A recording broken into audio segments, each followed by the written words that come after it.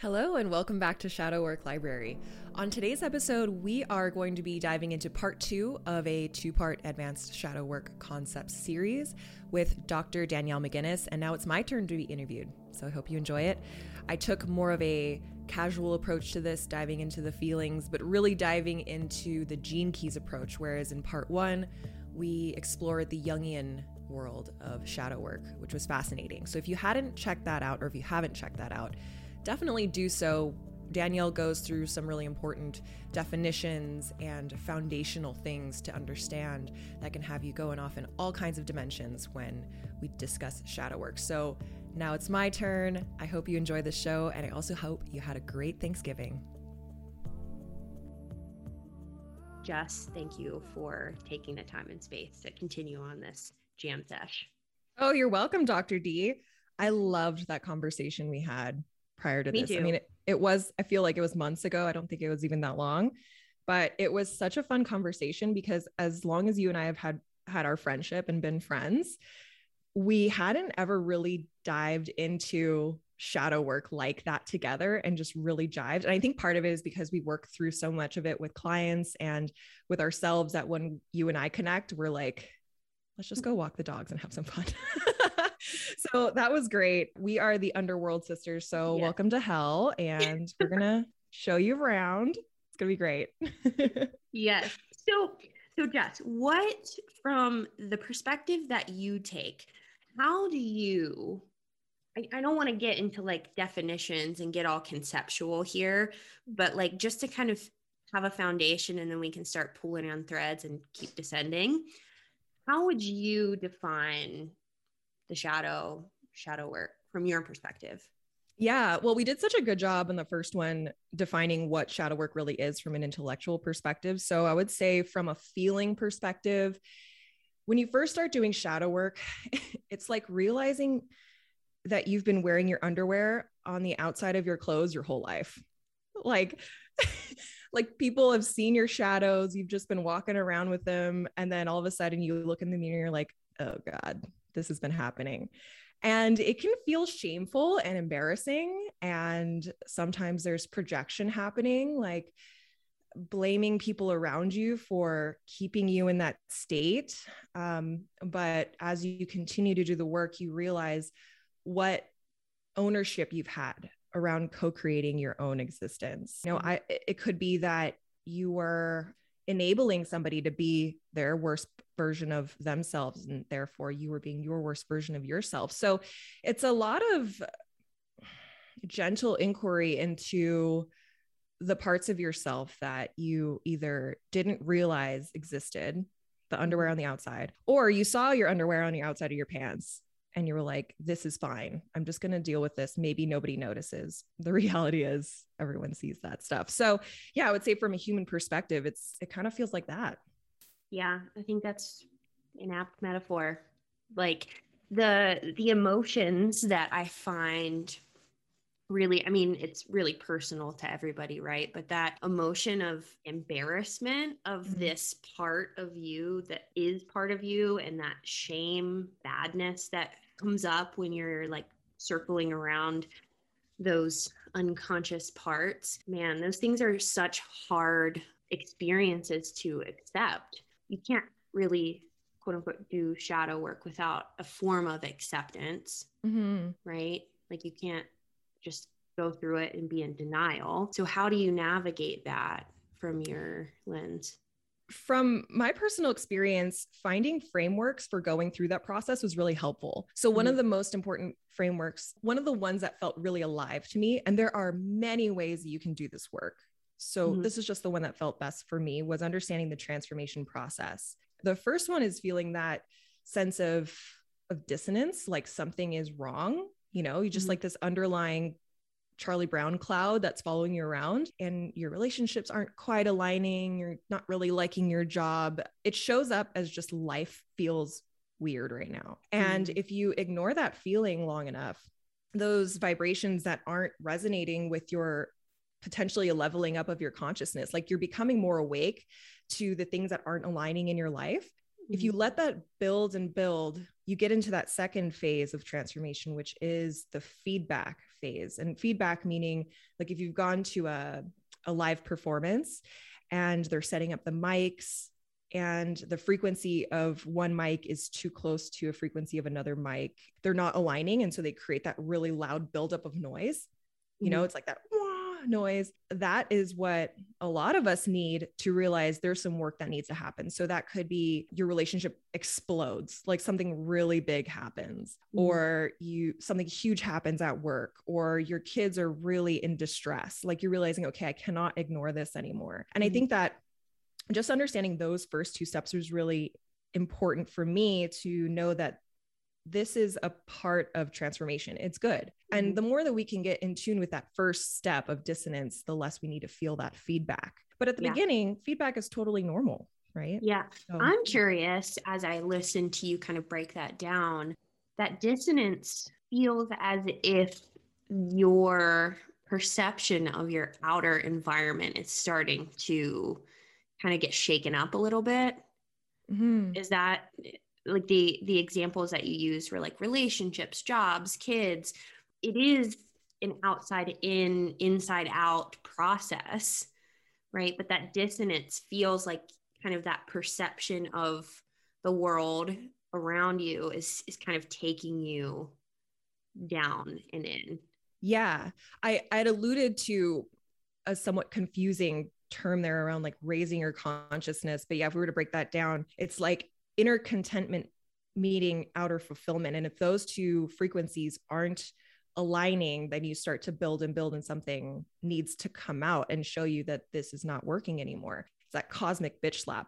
What's really cool is that, so Gene Keys works with astrology in a way. And when we feel into the different energies of each month, like each month has the sun is in a different sign. And so collectively we can feel the dissonance around, let's say in what are we in November right now? We're in the fields of Scorpio, which has us very naturally diving into the depths and really looking at the things beyond the veil, the things that have been trying to be kept hidden. And so it can feel like a dark month. It's cool to know that, because if you're just solo and you're not aware of the energies that are happening in the collective around the world, it can feel really lonely. You know, so that's why I like working with this method, is because it gives you a bit of a box to work within instead of like staring at a blank piece of paper and thinking I need to change everything right now. It can help you really narrow down what to focus on. So another example of doing shadow work with astrology in that kind of realm is today, actually, November 19th, when we're recording this, we have the full moon in Taurus. And so the moon represents our emotions. And being in Taurus represents the feeling of home and groundedness and comfort and sensuality. And so if you feel like you're ungrounded, or like you have a lack of sensuality or a lack of gratitude around the nature around you, or a lack of gratitude around your body, Taurus is really about environment, and the closest environment you have to yourself is your physical body. It's a really great indicator that I can start journaling on these things instead of thinking like, I need to quit my job, I need to leave my husband, all of that stuff. It can really help you refine some of these things. I want to pull some strings there, because the moon was in Taurus when I was born, a Taurus moon. What does that mean? Anything? Yes, I'm also a Taurus moon. So it means that like right now, you and I are probably feeling really comfortable in this energy because we were born with it. We've been doing the work, and collectively people are feeling into what it feels like to be comfortable in their nest, and redecorating the home and being really chill too, so this is kind of an energy for us that we're comfortable in. Whereas people that have a moon in different places and they haven't focused on that energy, like what do I emotionally feel like in all of those themes that I just mentioned, then there's some more work to be done there, which is also really exciting too, to discover.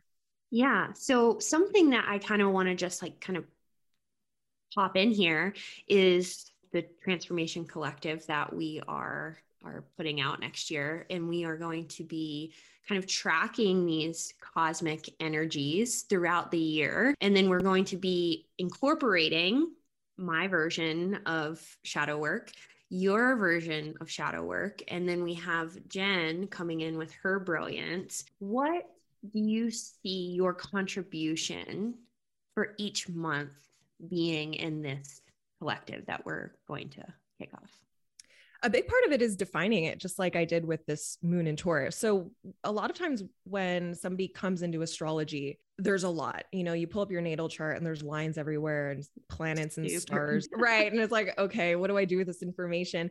And so one of the most simple, but most effective ways to work with the energies that are coming in naturally is just to focus on the sun sign. So every month, more or less, will have its own type of energy. So with Capricorn in January, it's no mistake that we focus on long-term goals. Like that's all Capricorn energy.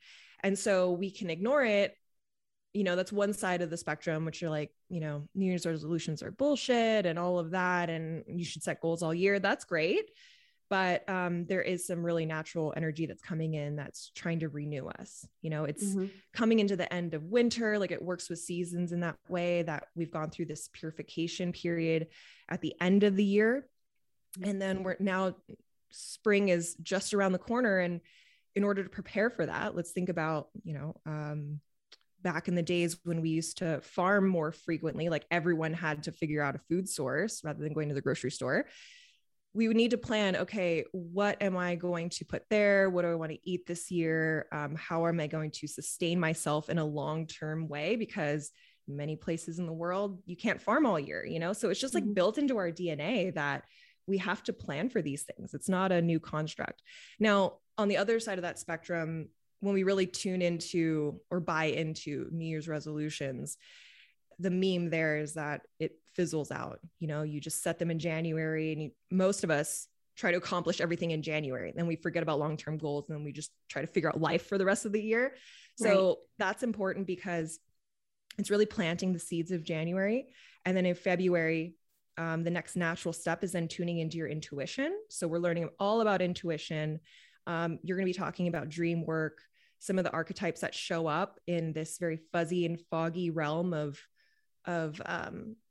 altered states, whether that's just being asleep or plant medicines or whatever we decide to dive into. And that's an important next step to long-term planning, because then you can reflect back on those goals and feel into, how am I going to accomplish this? Is it something that I really want? And what is my unconscious showing me around that, which is where you really come in. So yeah, I would say my role throughout the Transformation Collective is to set the container for what themes we're going to be working with. Yeah. And using some of the tools that I found to be really helpful for me. With each month on the website, we have listed out the general theme based on the cosmological energy of the month. And so from the Gene Keys approach, there is a gift in a shadow state, correct?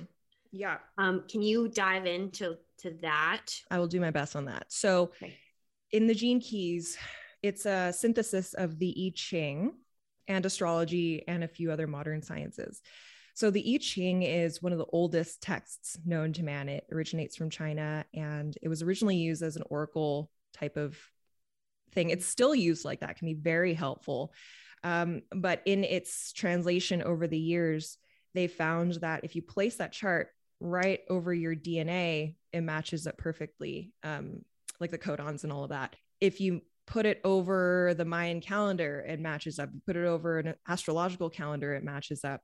And so with all of these integrations of technology that different eras, ancient eras have given us up until modern days, with DNA and all of that stuff, which I can't really speak to that too well. We found that based on your time and place of birth, we've been given these inherent gifts. If you just think about MBTI or any other personality test, they really sync up very well to astrology. Most INTJs turn out to be Cancer astrologically. We found that in Jung's work. He worked with astrology as well. Can't speak to that too much either, but all this stuff is it's like religion, we might have one religion and it tells us, this is the God, these are the saints, these are the rules, all that stuff. And then you overlay it with Islam or Buddhism, and it's very similar lessons. And it just jives. So that's how I like to see all of it. Now, because there is a lifetime of work integrated into the Gene Keys, as if there's lifetime of work integrated into Jungian studies. To master this, you really have to focus on yourself. And I would not venture even close to saying that I'm a master of this. I'm such a student of this because there's so much that you need to learn about yourself in all this. And what we're realizing in this modern time is that people are needing therapy more and more because the way that we're living in this modern construct is fairly artificial. And so talking through some of these problems it's like we need to be prescribed this more than we did likely back in the day when we were living more in a natural state. So I just wanted to throw that out there because if you're feeling like you're going crazy, that's normal. It's just you do need to supplement it with education like this. And even beyond education and finding like a licensed therapist, peer-to-peer support is really important right now. You know, a lot of people can't, they just aren't jiving with certain things and they need people in their lives to talk to.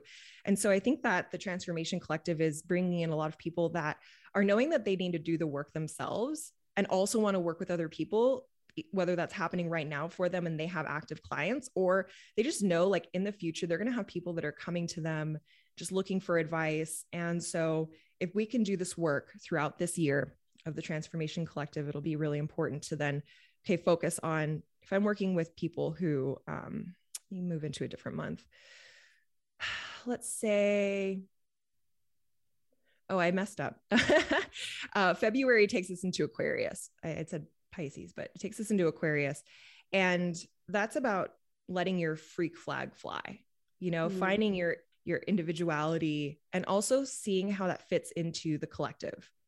You know, so it's like keeping hold of what's unique about yourself and also finding the unity in that diversity, appreciating everybody else's diversity. So with each of these months, there is a grouping of gene keys, which I'll get into in a second, that coincide with the energies of each month. So we'll just start with January because that's the easiest. That'll give us a list of 5 or 6 shadows that transform into gifts, really based on how you're vibing. And we vibe high and low all day long. You know, it's not like you have the spiritual enlightenment and then all of a sudden you're Buddha and you just live in your gift state forever. It's just not like that. It's not a productive way to live and even to consider living anyway, because we need those shadow states to show us how to grow and learn. And so sometimes we can think about this incorrectly in that shadows and gifts are opposites. But they're really not. It's a vibrational thing. Like hot water and cold water aren't opposites. They just vibrate differently. So if we can realize how we can raise our state, our shadows can turn into our greatest gifts.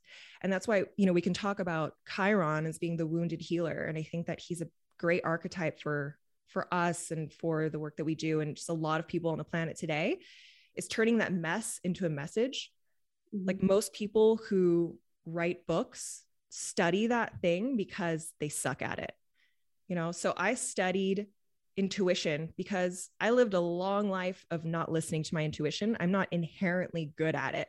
So I had to study it and I had to really be disciplined and committed around that practice so that I can continue to, you know, do the work. And I realized now that is my greatest gift. Yeah. So that's interesting because I'm like thinking about, that's like, I think it's pretty synchronistic that I'm doing like somatic work and I'm like so disconnected from my body for so long. I just want to touch on that really quick. Somatic work is going to be crazy important for the next 2 years. I won't get into too much of this as I know it's not what we're talking about, but the energetics of the world on an even like greater level beyond these sun signs is the work that the earth needs to do. And it lasts for 2 years because work takes a while to do. Right.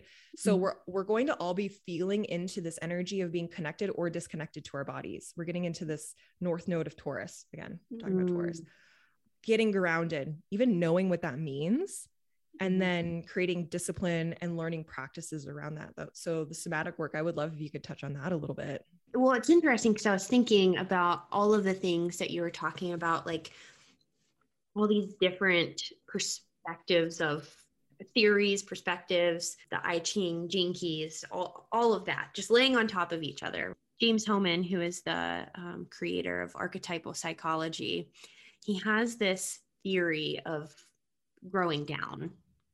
We focus on growing up, and we spend our whole lives trying to be a grown-up, and grown-ups have a job, and grown-ups do this. And it was really interesting as you were talking about all these different perspectives in the gifts and shadows.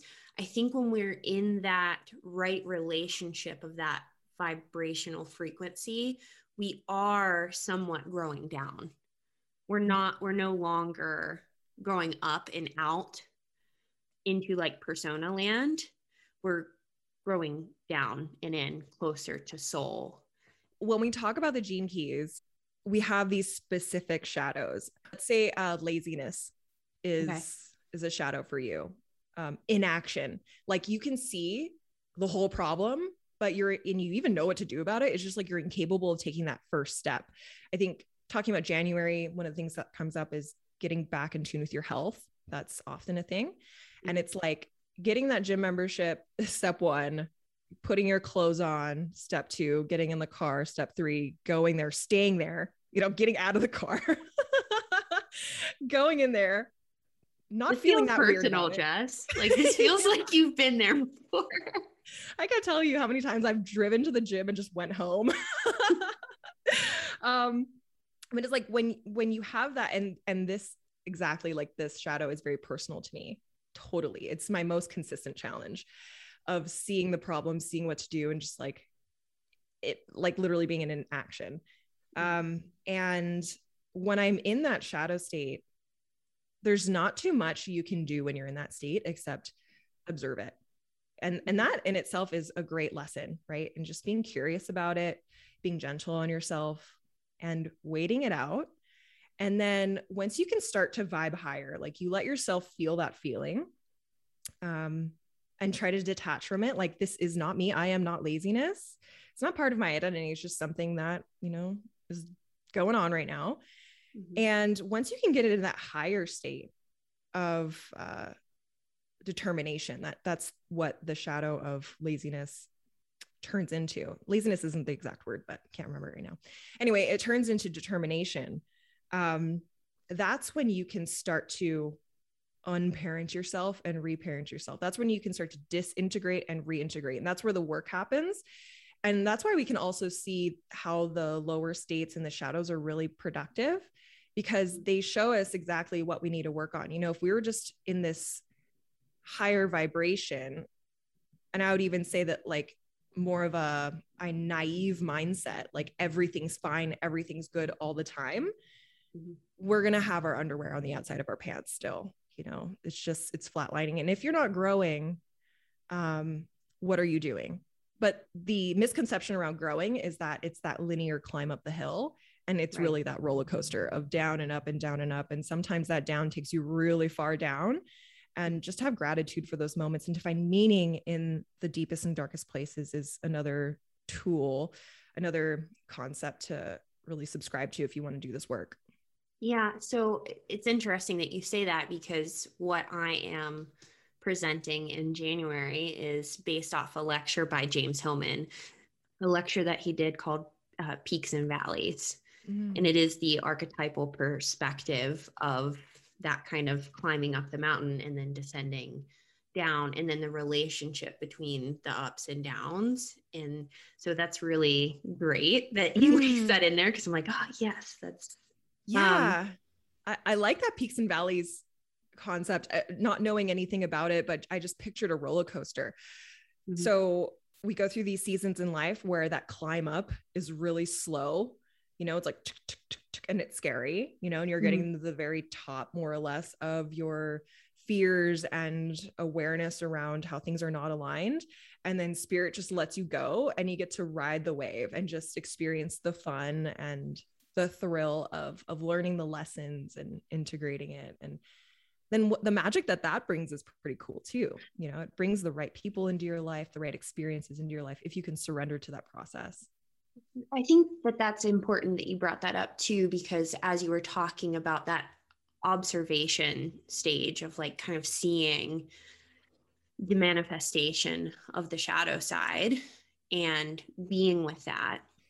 This is where I think somatic work is really, really important, because to the extent in which you can increase your capacity to hold that uncomfortable experience of being with that shadow energy, that lower vibration. But if you have capacity in your body to hold that, I think that it gives you more psychological flexibility to be able to manifest in the gift state. Oh, totally. Absolutely. From a Gene Keys perspective, the tools that we like to use are contemplation, inquiry, gentleness, and patience. So I can go through all of those if that feels good. Okay, great. So let's start with inquiry. So this is not when you're in the deepest, darkest of it. You just got to focus on breathing when you're in some of those places, and focus on your somatics, focus on being grounded. And I don't want to pass by that right now, because that in itself is a huge practice, grounding yourself. One of the visualizations I like is imagining a tap root, like a long root going from my body into the ground.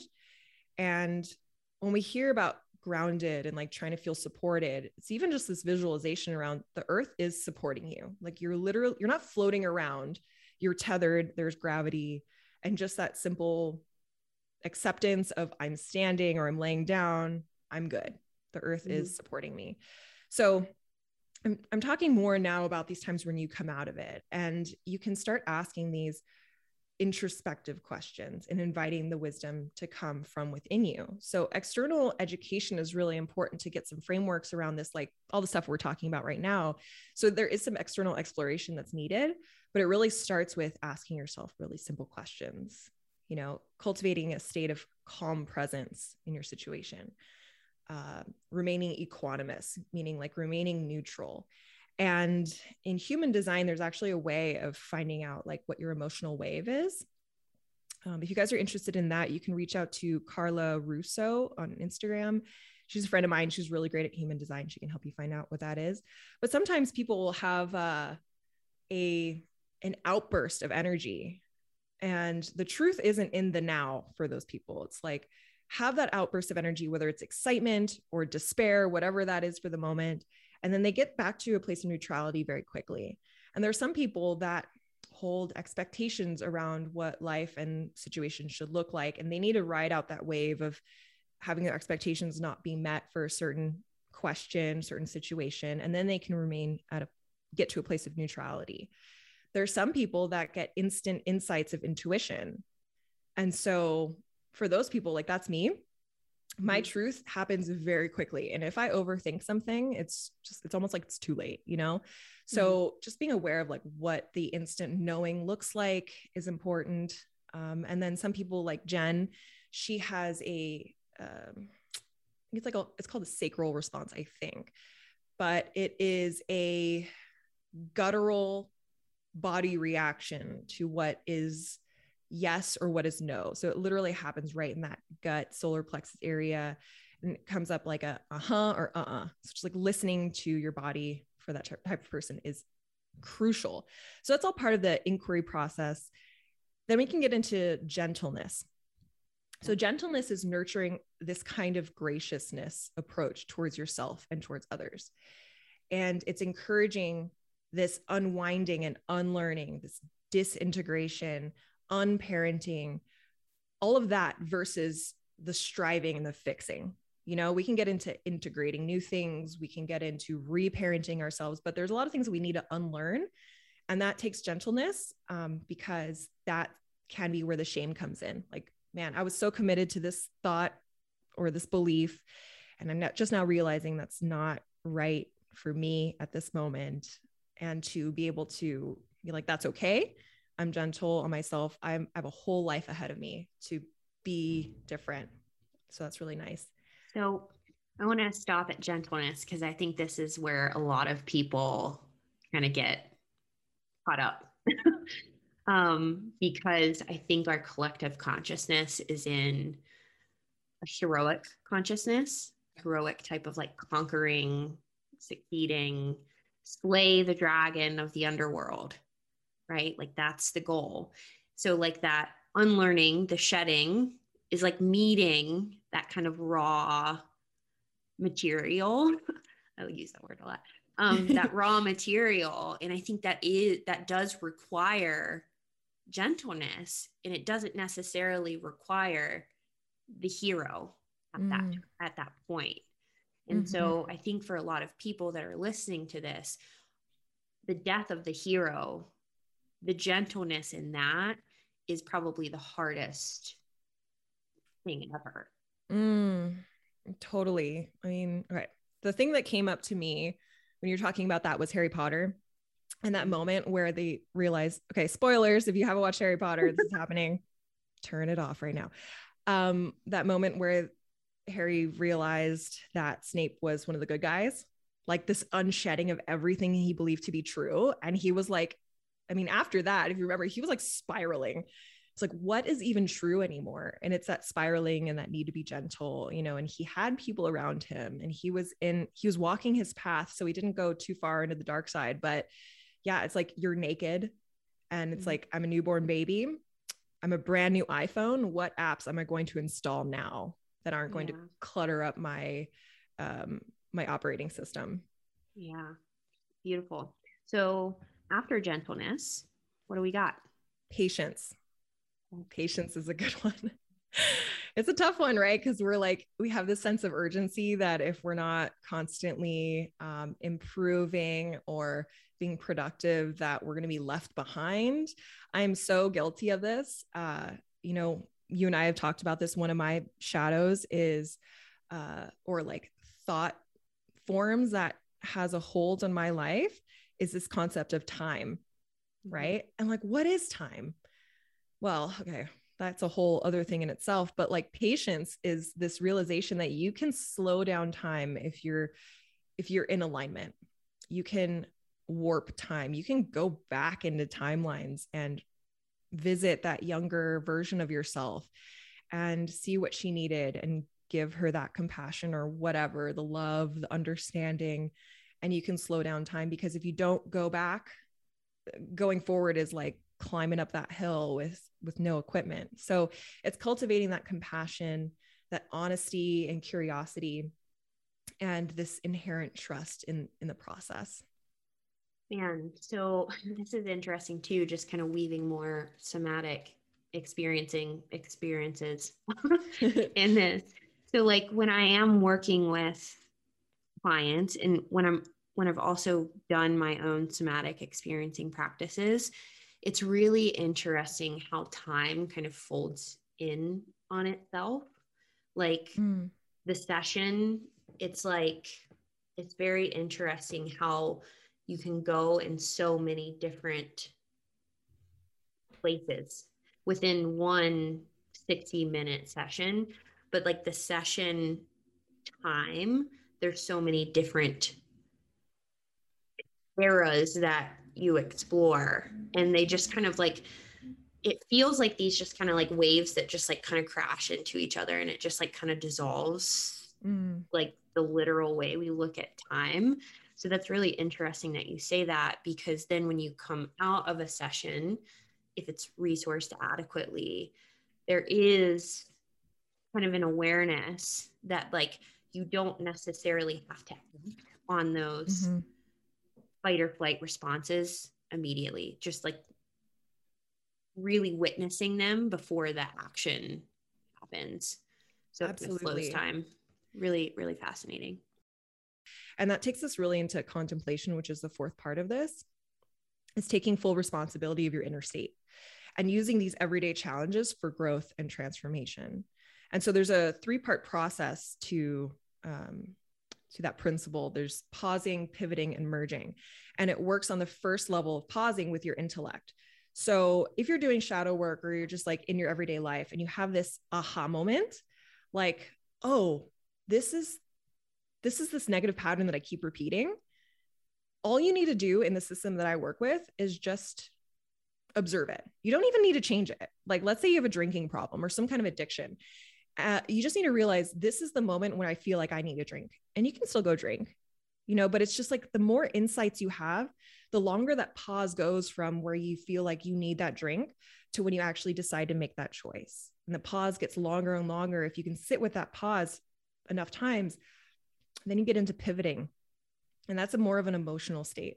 So then you start to realize, I actually don't need that. I'm going to choose something else. And then you start pivoting enough times that it brings you into merging. And that's where the physicality of your body comes into play and it really transforms within you. It's your DNA is literally changing. If we look into epigenetics, we see the science of how humans can change. And we can also look at the science of how if you don't change and you don't break those chains, as they say, you pass it on through generations and generations. And that's why this work is so important, not just for yourself, but we all have huge impacts, whether we own businesses or we're a single parent, thinking that the only impact that we have is on our one child. Our impact has everything to say about everyone we talk to at the store, all of our kids' friends, everything. So yeah, and contemplation is a patient, gentle inquiry process in itself. You can't go from pausing, pivoting, merging all in one day. It's like, this is going to take some time, but your hormones work with you when you do that. Like it feels good to realize you're growing and you're changing from that state. Yeah, man. So it's really interesting because I had a client who the holidays are coming up, and with the holidays, comes some inherent stresses for some people. And this client has struggled with eating disorder for about like 15 years. And so really making massive shifts in the kind of the identity that was wrapped around the person with the eating disorder. And so that's starting to kind of dissolve away. And so she's traveling and just feeling all of this anxiety about this trip coming up. And we did some work and kind of unpacked like who is anxiety and how are they showing up.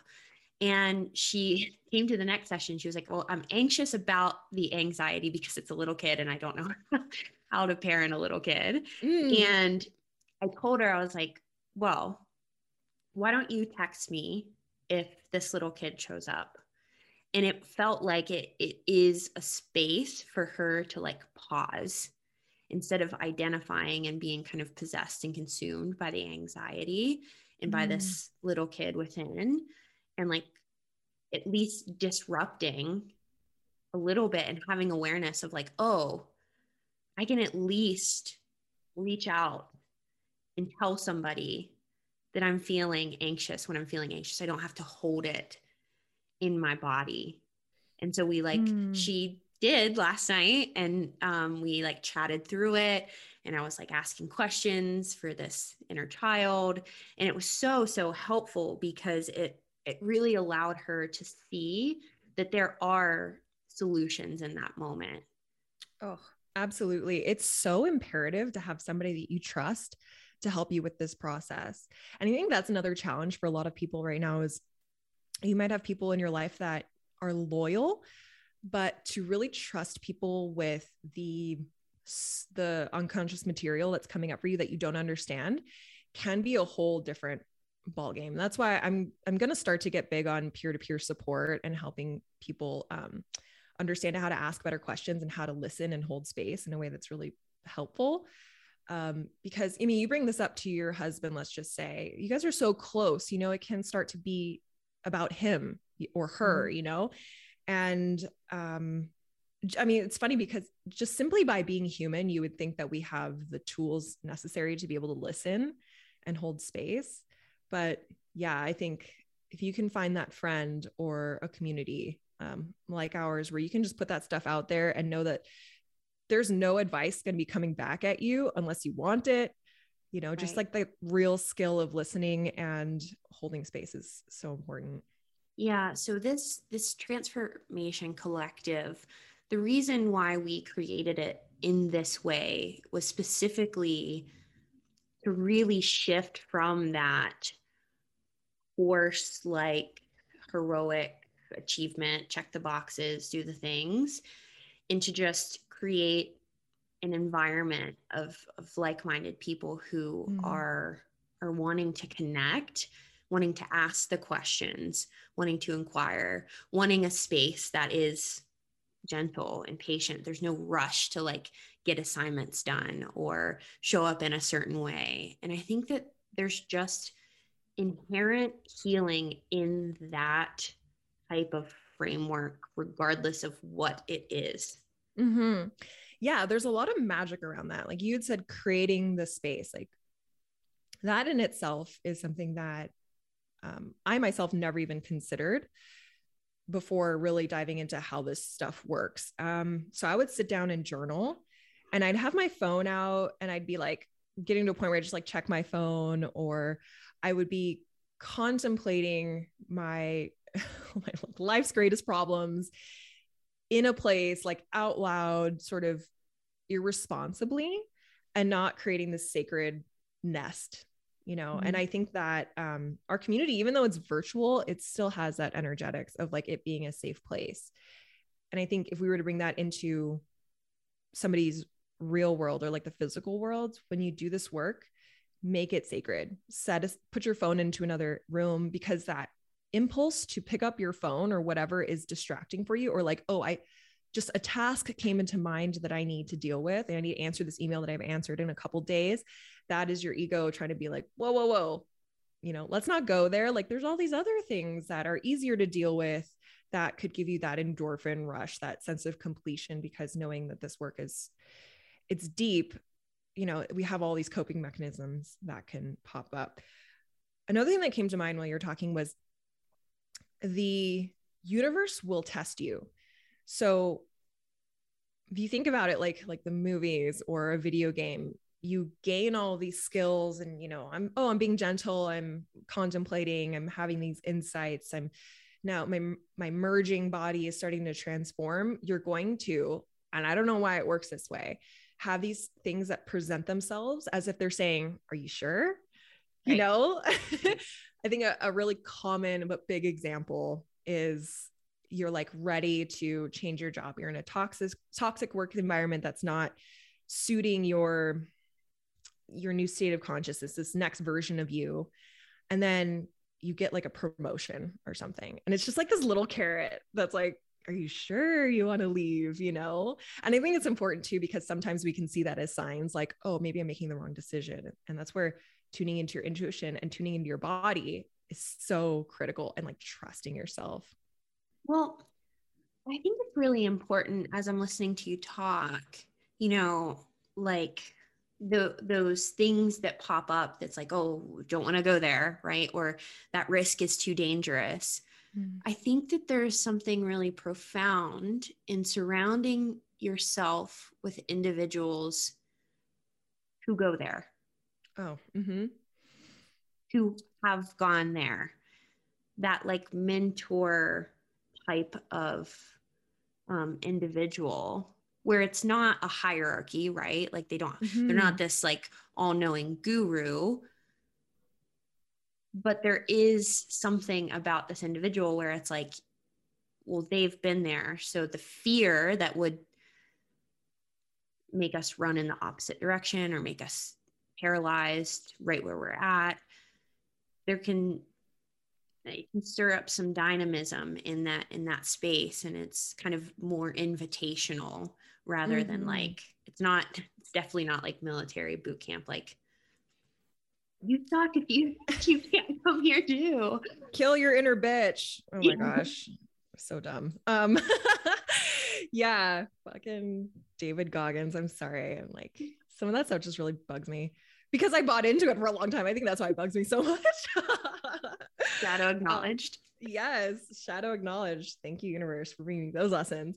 Yeah. And like you were mentioning, a really humble mentor that is still doing their work. Because if you come across a guru type or a teacher type that's like never putting any of their vulnerability out there, and that's not to say on social media, like whatever, but more like when you're talking to them and you're vetting out if this person's going to be a good ally in your life, you can sense humility. You can sense this person is doing their own work and that they don't claim to know everything.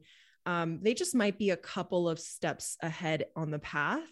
And when you think of a Sherpa taking you up a mountain, like that's all you need, you know, you don't need somebody at the all the way at the top radioing in on like what to do. You want somebody that's like actively walking the path with you. Right. I was going to say something else, but I lost it. Active humility. Yeah, I'll leave it at that for now. I think it'll come back to me. So where do we want to go with this? Is there anything you mentioned maintenance is a part of the Gene Keys process. Do you want to speak to maintenance a little bit? Yeah. So we had touched a bit on education. So I'll use this example of tarot cards.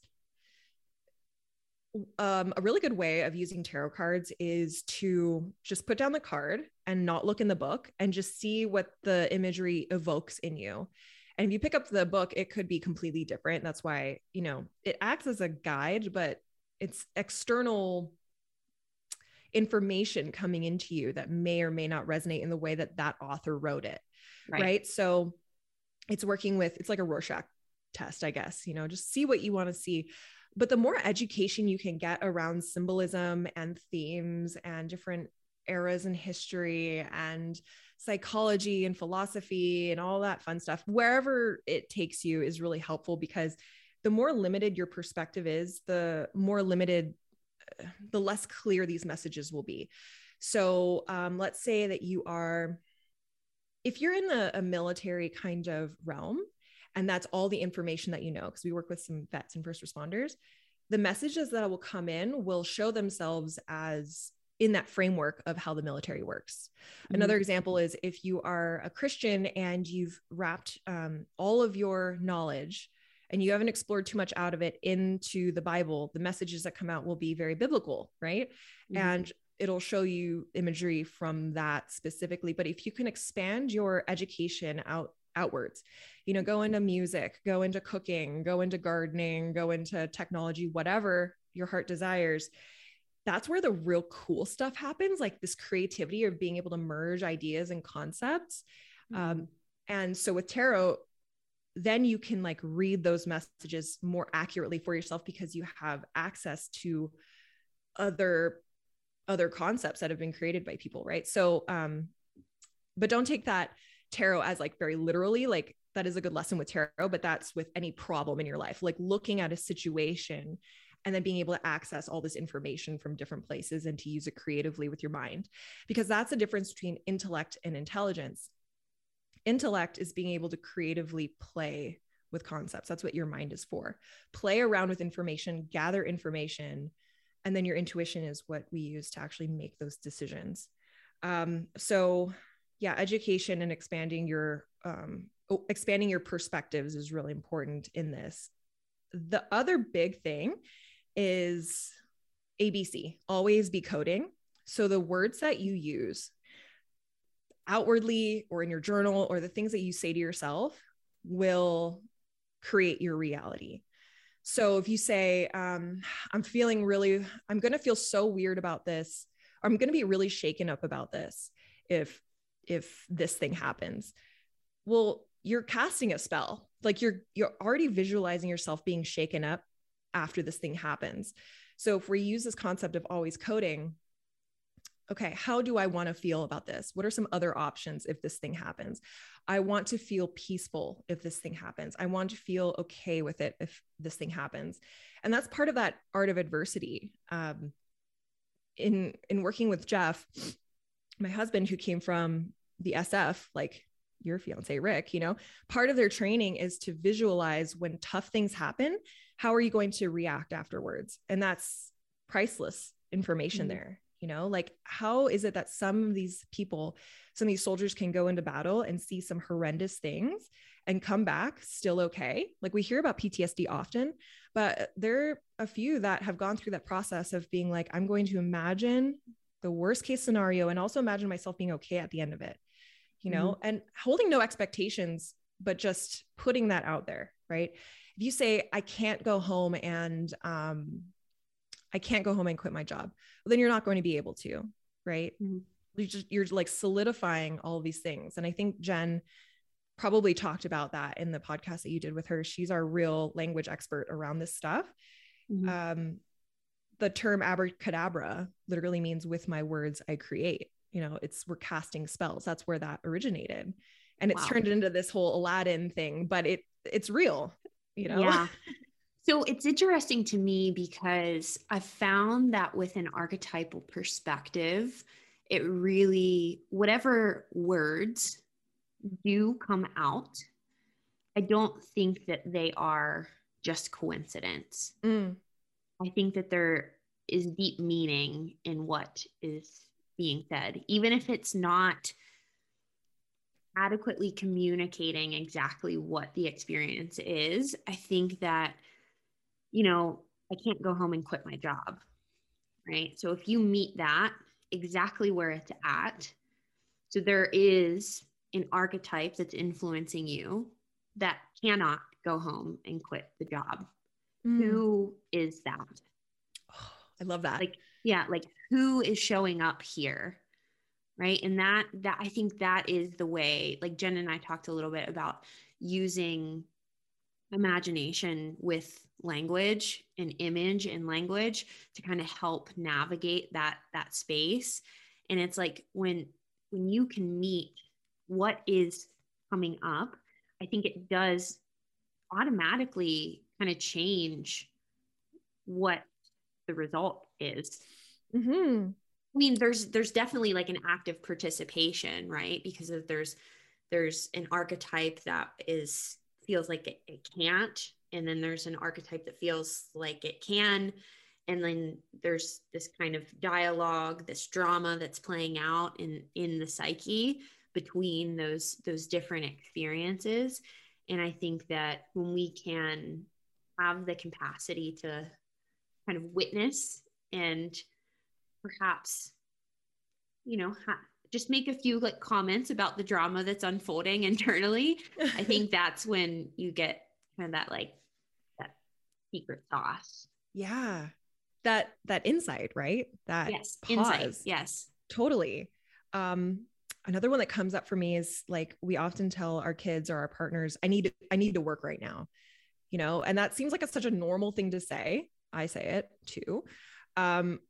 But what's more accurate, like just imagine all the times that your parents have said that to you, like, I need to go to work. You need to go to school. You need. It has this like negative, forceful, like somebody is demanding that you do this. And if you can just change that word a little bit to, I'm choosing to go to work right now, you know, it reflects to your kids and your partner that you have some ownership over your state, you know, and that like, it's also this ownership that's, I'm going to do something that you might not really like right now, but I'm choosing this, you know? And so if we were to talk about, I can't go home to quit my job. I don't want to quit my job. You don't have to change it to, I do want to quit my job, but having that ownership around, I don't want to, you know, and starting from that place instead of that hard line of I can't. So I'm going to veer off track here, but yay. Play with me. All right. I think that these different limiting beliefs, thoughts, narratives, whatever they are, I think that they're somewhat influenced by the monotheistic worldview that has been passed down for generations. Ooh. Because, you know, I need to go to work right now. I can't go home and quit my job. Who is saying that? Like, right? Who is saying that? And if you really, the most people that I ask about thoughts like this or like inner experiences like this, it's some type of like single judge, critic being that is just like ruling at the top of the psyche. And it's really interesting because archetypal psychology takes this approach where there's a different, like it's like a psychic democracy, meaning every archetype has a say at the table, and then that contributes. So the monotheism doesn't necessarily disappear. The monotheistic archetype is wholeness, is completion, is integration. And then the polytheism is all the different parts that make up the whole. And so they don't have to exist separately. And I think when you were talking about that, it just activated. I'm like, oh, I think it's like partly this God image that has been um, down through thousands of years. And I think that that influences the unconscious psyche of many people, leaving them very disempowered. Oh, that's so good. God is love. That's it. It's just love. And everything else we bring into that is it muddies up the windshield, right? Like, okay, I'm going to call you on that. Yeah. Do you believe that there is a shadow side to love? Yes. Okay. Yeah. Is that God too? Fear. Yes. Yes. But that's the tool. Okay. I'm going to get into realms that I haven't thought about before. Fear is a tool that God or source uses to help us like bumper our bowling alley. Yes. Yes. So one of the things that came to me is like involution and evolution. Evolution is this human need or desire to grow and evolve, right? It's like we're all doing it in our own way. We're doing it collectively. We've evolved through the ages to become Homo sapiens from whatever we were before. Involution is from spirit. So like there's this concept of free will, but sometimes you're doing this work and it's like, I know I can make my own choices, but in a way, like I'm talking about when we're vibing really high and we're really aligned, it's like there seems like there's no other choice but to follow this path of goodness and alignment. So I can veer off and explore all these other things that aren't good for me and all that stuff, free will, but it's like this path of resistance. And so there's this path of least resistance, that involution that's like spiritually aligning us. It's a complicated conversation. Richard Rudd really laid it out well in the last podcast that I did on this thought of free will and how, yes, it exists for us on a human plane, but there is something bringing us back to center that we can't ignore also. Yeah, I think that from my perspective, I term that the daemon, like the inner daemon. And when the shadow side of that becomes demonic, and so instead of daemonic, it becomes demonic. And I think that being in right relationship to that kind of guiding force, I think that that's the best we can do. Even if we go back biblical on this, God created the devil, you know, it came from that. Oh man, I have so many thoughts on that. Yeah. What comes up around that? Well, I kind of go to the work of Donald Cowshed. He wrote a book called Trauma in the Soul, and it's such an amazing book. It's influenced me incredibly. And he has this concept of trauma being associated with the archetypal dis, and dis represents, he uses the story of Dante's Inferno, but he's basically saying that like dis is the devil, but dis is a fallen angel. So the fallen angel is the version of God that doesn't want to be in the body. So dissociation, disintegration, dis-ease, all these different elements of that all these different things that I think it's like it's the right impulse playing out in a way that might not be helpful for the whole of the psyche in this embodied experience. Yeah. And there's something about being human that we need the dis, right? Like going biblical again. Think about Judas and Pontius Pilate. Like we've deemed them as these evil characters, you know, that killed Jesus and like this symbol of goodness and wholeness. But if Jesus didn't die on that cross, you know, would we be talking about him? You know, like there's so much in being someone's bad day that is very complicated. So again, that brings us back to gentleness. Like you're going to realize that you were a lot of people's bad day and that's okay. There's perfection in everything, but now we have a choice to walk that what the Lakota call the red road. You know, it's a road less traveled. It's bumpy. It sucks to be on sometimes, but you never regret it.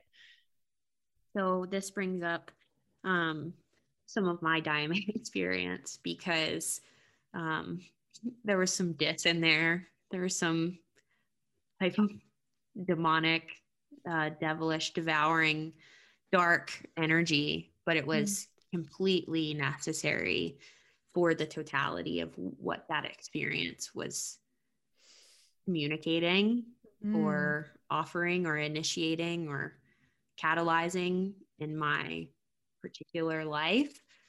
And it's interesting because that integration process was so tough. Really trying to find the perspective of where this darkness,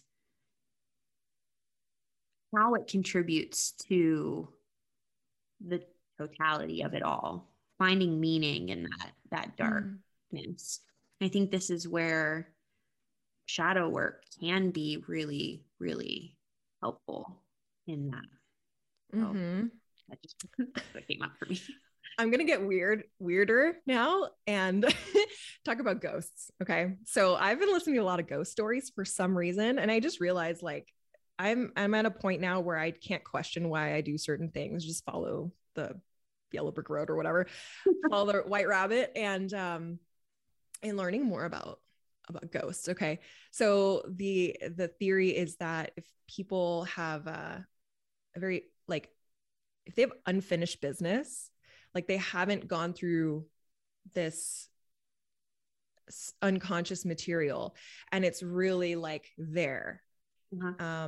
They may get stuck in this 4D realm of confusion and stuff. It's like limbo, you know, and it's not hell. It's just like, I don't know where to go from here. And then there are these people on this planet that have a gift or a curse, who knows, to be able to communicate with these energies. Right.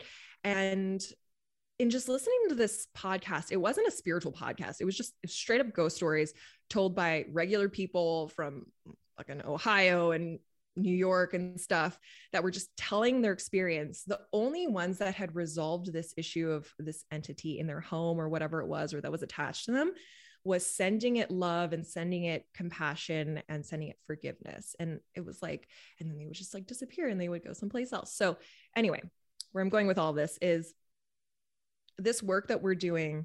When I say we, I'm talking about like everybody listening. You know, if you are attracted to listen to something like this, we have to do this work because we're dealing with like this overpopulation of the planet. And if you consider how many people are not dealing with their shit and potentially getting stuck in this spiritual limbo, whether you subscribe to that or not, we can consider like even just not living a fulfilling life on our deathbeds, you know, like what that means for generations just based on your DNA, not even talking about spirituality or afterlife.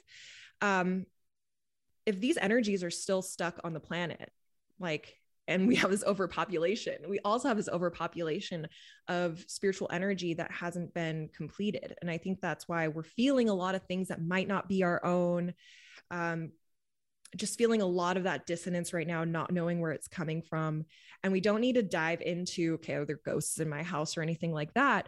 But this work is so important because breaking those chains and sending ourselves to the light, sending the people that we know to the light, and just being that beacon of bravery and courage is really important. So we were talking about mentors, right? The humble mentor doing the work and courage. So sometimes courage is doing the thing that is safest for you and most in alignment with where you need to be. Sometimes courage isn't doing the thing that really freaks you out. So an example would be you were going to come down to hold space for the ceremony. And you were like, honestly, I'm just in this place where my soul is telling me I need to integrate further into this thing, and being confronted with other energy that's needing to come out in that way just wouldn't be right for me. And it was perfect. You know, like you and I have that relationship where it's not like, oh, but you said you were going to come down here and help and stuff. It's like, that feels so good to hear somebody else's truth. And also there's courage in that safety that you were housing there. Another example from a personal perspective, I was having that issue with time, you know, coming off of that long trip. We were going to do this project, and to be able to go to you and Jen and say, I just need a month, you know, even though we had all these things planned and stuff, it felt really good to have mentors and you guys to remind me that my courage was in my own well-being, instead of the courage being just push through it, kill your inner bitch, all that. Right. So that was a really, really nice lesson and validation in courage, in not finding the right word. It's not courage and safety, but like courage in doing the thing that is most aligned for you. Yeah. Thank you for saying that. Just like that feels really good to have when you're supported in that. I mean, I think it is. What? I'm laughing because Rick was saying how you guys were talking about how like I just do shit, and like I was like, well, I'll be me and let the world adjust. He's like, no, he's like, we were talking about it in a really positive way, but there's it's really nice to hear that and be supported in that, because most of us, from my perspective, that would be called selfish. You know, and to have like mentors, community, people around you that understand and can hold space for what the truth of your experience is. It's like, I'm not like trying to have dreams that are indicating that I shouldn't be doing this stuff. I'm not trying to have these inner experiences that are telling me truths. It just is. And so to have people that can hold space for that is top notch. Yes. If it's for your higher good, it's for everyone's higher good. You know, if you're really tuning into what's right for you, then it's going to be right for everybody else. Whether they like it or not is sometimes their issue, you know? Right. That's where those boundaries come into play. Like you're an uncompromising human, and it's really amazing. It's like truly inspirational. And I think that one of the confusing parts of that is that we've been nurtured to believe that we're like just these humans, we're just these walking meat sacks. And if you choose something for yourself that isn't like nice for other people or accommodating or conscientious for something, that it's like, but I need to like protect myself and everybody else just needs to deal with it. Like that's a really human way of thinking about it, but it's really like by preserving myself, I can be a much better human than you've ever recognized. And that again is, I mean, you can speak to the ego much better than I can, but it's like that it's trying to keep you the same because everything's not that bad right now, you know? And the thought that things on the other side of it can be so much better, we just can't imagine it, is a lesson in trust and surrender. Just trust yourself. Yeah. Well, okay, Jess, anything else that we want to pull threads on? We went down into the depths a little bit, went into some religions. Talked about the ghosts, the Bible, astrology, the devil. How about we leave it off with a simple somatic tool to ground yourself? Because I'm feeling like grounding is really needed right now in the Scorpio season, where we can really be like swimming around with some weird stuff.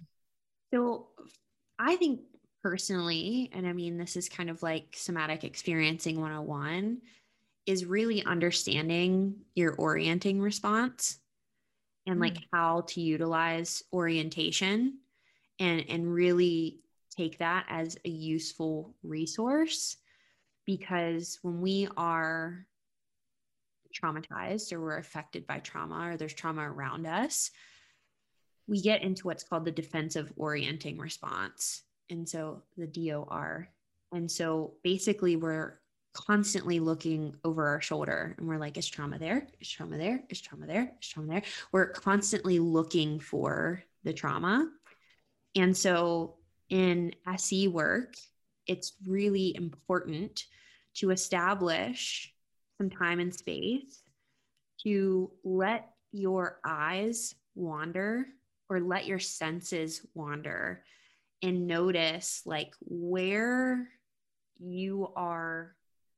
are you settling on.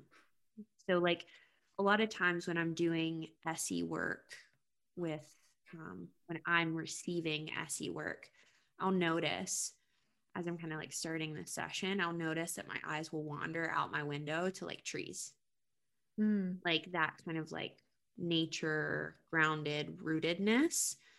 And so, you know, sometimes you'll notice people that have trauma or have been affected by trauma, their orienting response will take them to like, you know, a mess in the corner of the room.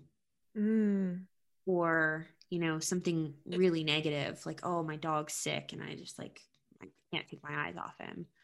Or, you know, oh, I need to clean this. And so inviting them to continue to explore until they settle into a safe place, right? Like, so looking around my office and noticing all of the greenery that I have in my office and like how that feels so soothing to me and my nervous system, and how incredibly grateful I am to have an office that I can put this stuff in. Like, and just like taking time to just be with that, feel into that feeling of just being surrounded in a safe, comfortable environment. So like really taking time and space to orient, because also with people who struggle with like panic attacks or, you know, just generalized anxiety, you know, I think a lot of people are dealing with that now. You know, the fear is that I'm going to be consumed by this panic or this anxiety, right? And so it's basically taking you out of the present moment and you're orienting to things that are going to trigger the panic and the anxiety. And so finding that, like, how did you know that you were going to be okay? Have you ever had panic or anxiety kind of spiral? At what point did you know that everything was going to be okay? Tell me more about that. Tap into that place and create a massive resource well so that like you have a balance from dipping into that traumatized place. So that to me is really the most grounding thing we can do, is to be in the present here and now and start to shift that defensive orienting response to one that allows for more safety to enter the system. Man, that's so practical. With this Taurus moon that we're in right now, and then with this big old collective Taurus season we're going into, the environment, again, is so crucial. So, you know, redecorating your house seems like such a materialistic thing to talk about, but really like get rid of all the shit that stresses you out. You know, if you have a big whiteboard in your office that like every time you look at it, it just sucks. Get it out of your eye line, right? Like create a nice space for yourself and for your family. People really don't take into account how important the environment is in their evolution. And I think that's why a lot of people have awakening. They just like want to move, you know, you can start small, make micro movements, just make the space that you're in really nice and calming. And that could be a big thing. Another thing that came Christmas up earlier. Oh yeah, I know your tree is gonna. Do you get like multiple trees? We have 2 trees. You switch them out halfway through the month because hashtag Taurus moon.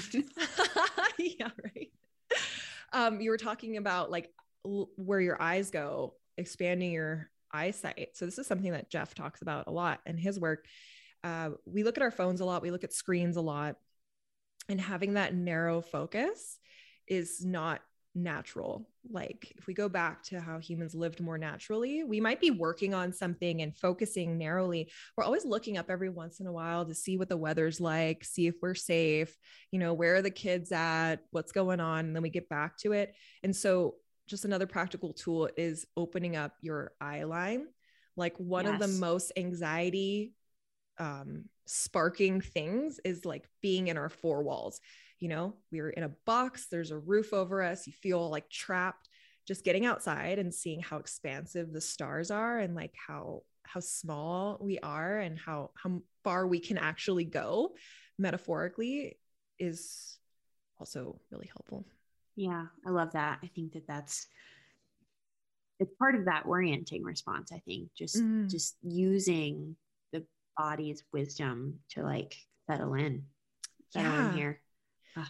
Another thing that came up is like a new way of stretching. She would also know more about this than I do. Back when I was at Onnit, they had some really next level, like physical strategy humans there. It was so amazing. And we'd be stretching and doing our mobility. And John Wolfe would say, like, look around the room as you're stretching, because often when we're in fitness mode, we know we're like focusing, like we're lifting and we're like focusing in one place. Right. But when we're doing mobility, it's like find safety in like stretching your arm back and like looking up, looking around, so that our safety isn't just what's in front of us. It's more expansive. I don't know the science around that, but I did find that interesting. Yeah. Well, I think it does boil down to finding safety in that present moment, wherever you're at, whether you're at the in range of a stretch, or you're just sitting in your office trying to ground yourself, like finding safety in that present moment. And, to kind of wrap this up, that's really, I think, what we're after in the Transformation Collective, is finding safety in community, in exploring things that are semi-uncomfortable, and then creating capacity to expand into that uncomfortable space, but like having fun with it, being creative with it, being dynamic with it, so it doesn't have to look a certain way. And so I'm really, really excited to collaborate and to just share this space with you and Jen and all of the people in the community, because I think that there's a desire for this type of stuff. So if you like this podcast and the threads we pulled, then you might want to check it out. Yeah, come into our neighborhood. Doors are open. January 2022 is when we kick off, and it'll be a really fun year. Yeah, super excited. Jess, where can people find you if they want to explore more of your work? I mean, this is going to be on both of our podcasts, so yes, let your people and my people know what you're up to. Cool. Okay. So you can find my podcast, Shadow Work Library, where I go through all of the gene keys, their shadow states, and the gift states, and some ways to get into those gift states at shadowworklibrary.com, or you can just search for Shadow Work Library wherever you listen to podcasts. You can also find me on Instagram at Jessica Depatsie _ that's DEPATIE. And you can find the Transformation Collective at transformationcollective.org. I'll put all of that in the show notes for you guys. Jessica, thank you for just sharing your nuggets of wisdom. I think this was so great. And it was so different than the first one that we recorded. Different types of perspectives of similar material. Yeah, we got to explore it all. Otherwise, it just doesn't really make sense. Yeah, love it. All right. Thanks, Dee.